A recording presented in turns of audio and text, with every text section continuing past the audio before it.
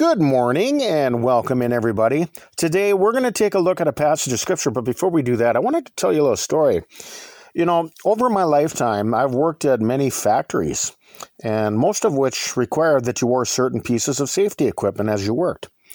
I've had to wear hard hats, ear protection, and safety glasses while on the job.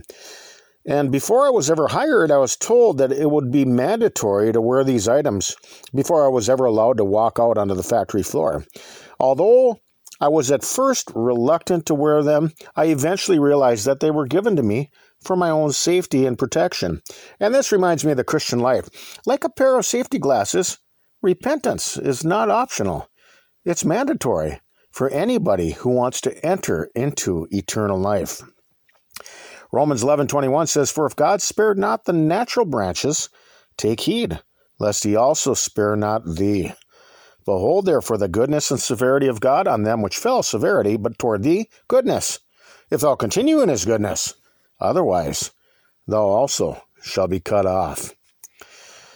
Just as certain Jews will not inherit the kingdom of heaven, some people who profess to be Christian won't either. Remember that the apostle is speaking to the church in this passage, and instead of telling them that their salvation was secure, he warns them about being cut off, which can happen to anybody who rejects the path of repentance. Every soul on the face of the earth is required to repent of sin if they want to inherit eternal life, and they must first come to Jesus Christ, but then they need to amend their sinful ways and become a new creature of obedience towards God. Jesus died on the cross so that we could have the opportunity to do this very thing. Repentance is the same message that has been preached for thousands of years, and it is so crucial that if it doesn't happen in your life, you will most certainly perish in your sin.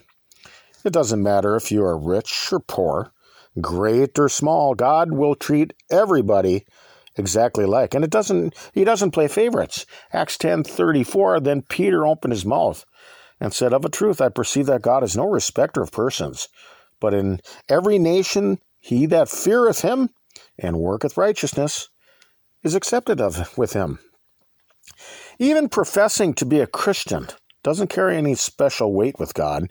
What matters is doing his will from your heart.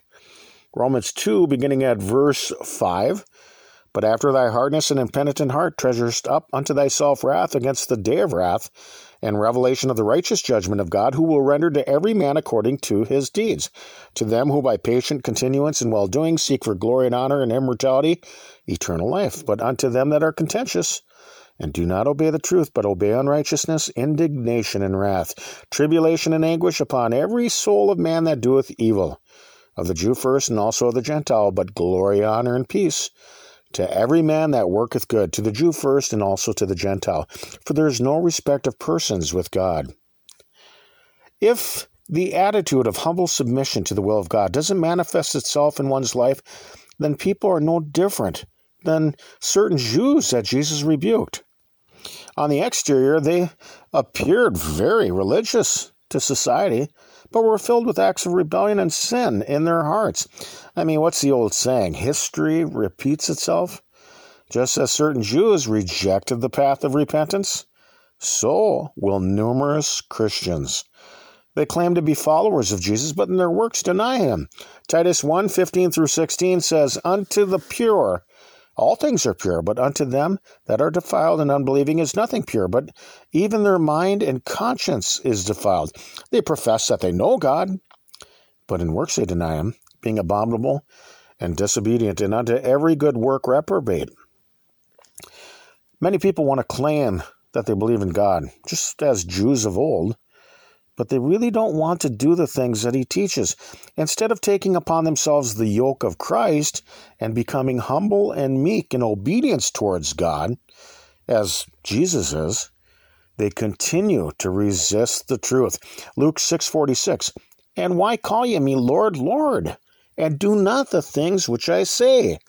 Matthew 7, beginning at verse 21, "Not everyone that saith unto me, Lord, Lord, shall enter into the kingdom of heaven, but he that doeth the will of my Father which is in heaven.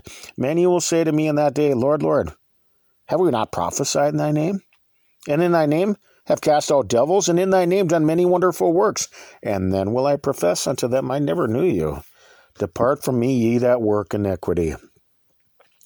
Many people who have been baptized into the Christian life will miss out on eternity, and it's simply because they were too proud to repent of their sins. They're no different than the people who were rebuked by John the Baptist. Matthew 3 verse 7 says, But when he saw many of the Pharisees and Sadducees come to his baptism, he said unto them, O generation of vipers, who hath warned you to flee from the wrath to come? Bring forth therefore fruits meet for repentance. And think not to say within yourselves, We have Abraham to our father. For I say unto you that God is able of these stones to raise up children unto Abraham. And now also the axe is laid unto the root of the trees. Therefore every tree which bringeth not forth good fruit is hewn down and cast into the fire. Instead of abiding in one's sins, we must repent and abide in Christ. The wide road must be abandoned for the narrow path of Jesus. Fruitless branches in Christ will eventually be cast into the fire. John 15, verse 1, I am the true vine, and my Father is the husbandman. Every branch in me that beareth not fruit, he taketh away. And every branch that beareth fruit, he purgeth it, that it may bring forth more fruit. Now ye are clean through the word which I have spoken unto you. Abide in me, and I in you. As a branch cannot bear fruit of itself, except it abide in the vine. No more can ye, except ye abide in me. I am the vine, ye are the branches. He that abideth in me, and I in him, the same bringeth forth much fruit. For without me ye can do nothing. If a man abide not in me, he is cast forth as a branch, and is withered. And men gather them, and cast them into the fire, and they are burned. If you abide in me, and my words abide in you, you shall ask what you will, and it shall be done unto you. Herein is my Father glorified, that ye bear much fruit, so shall ye be my disciples. Repentance is about departing from sinful living in preparation for Judgment Day. Romans 13:12. The night is far spent, the day is at hand. Let us therefore cast off the works of darkness, and let us put on the armor of light. Only through abiding in the doctrine of Christ can one eventually obtain eternal life. 1 Timothy 4, verse 16, Take heed unto thyself and unto the doctrine, continue in them, for in doing this thou shalt both save thyself and them that hear thee.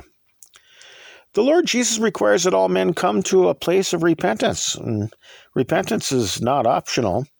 It's mandatory before you can ever step foot into paradise.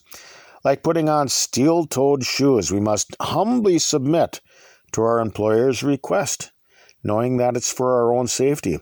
Like protective equipment, repentance is required before being allowed on the factory floor. So just make sure that you're never too proud to put on your safety glasses.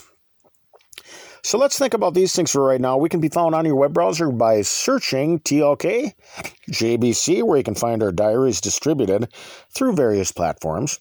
We're not associated nor affiliated with any other religious groups. You can get our entire podcast feeds directly along with transcripts at tlkjbc.com.